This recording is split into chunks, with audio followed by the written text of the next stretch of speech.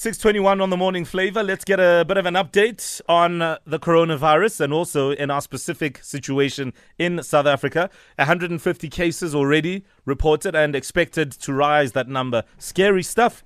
And if you listen to the health minister yesterday talking about the potential of infections and how we could hit 60% of the population with the coronavirus in South Africa, it really does require us to behave and live our lives in a specific way. But there are a couple of questions, and it's been a week, lots of information flying around. So let's try and bring it all together. Joining us on the line is the NICD head of the Center for Health Care Associated Infections, Professor Nelesh Govender. Of course, the NICD, the National Institute for Communicable Diseases, has been doing extensive work in this regard, and not just as of the coronavirus, but even before that. Professor, good morning.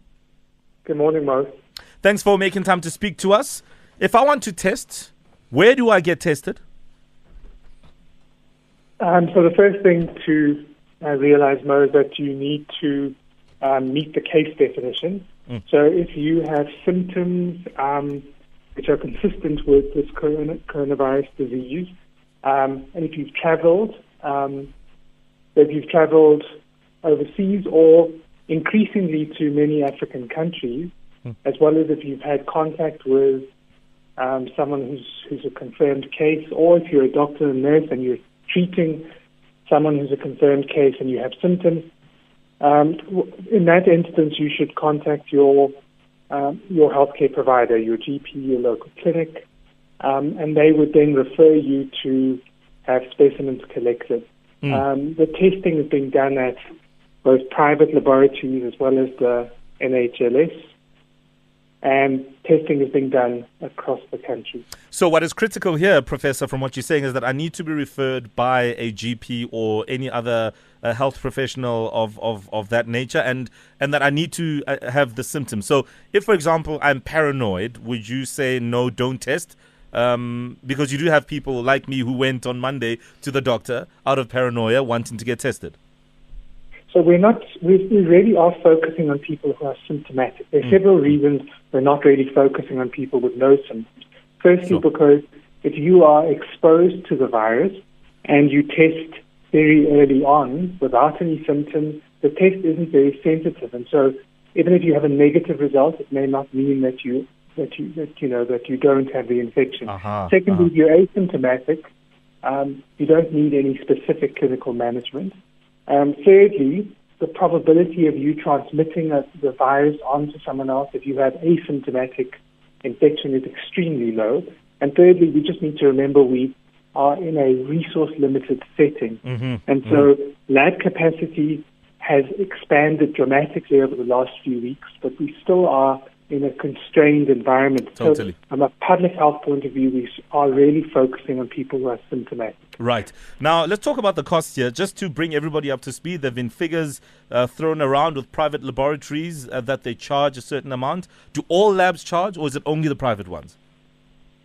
The private laboratories have specific prices for this test.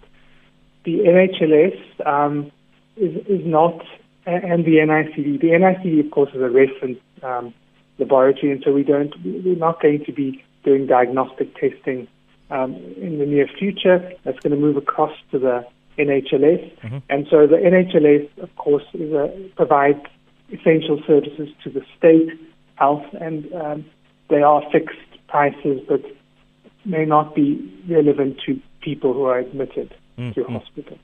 One of the other big questions, Prof, is this idea of self-quarantining. I mean, what does it mean, and does it actually work? So essentially, quarantine means that you've been exposed to the virus potentially, and you've been separated from people who've not been exposed, so as not to transmit the virus if you are in fact infected. So the concept really is that you may not show any symptoms for about, it's usually an average of 5 days before you start showing symptoms, but it can be up to 14 days, which is why the time of self-quarantine is currently recommended at 14 days. I see. And the other big thing, of course, is if you, for example, say are infected, we've heard some cases of people recovering, not just here, but even in other parts of the world. What does recovery mean? Does it mean the virus has left the system, or does it mean that the symptoms have been put at bay?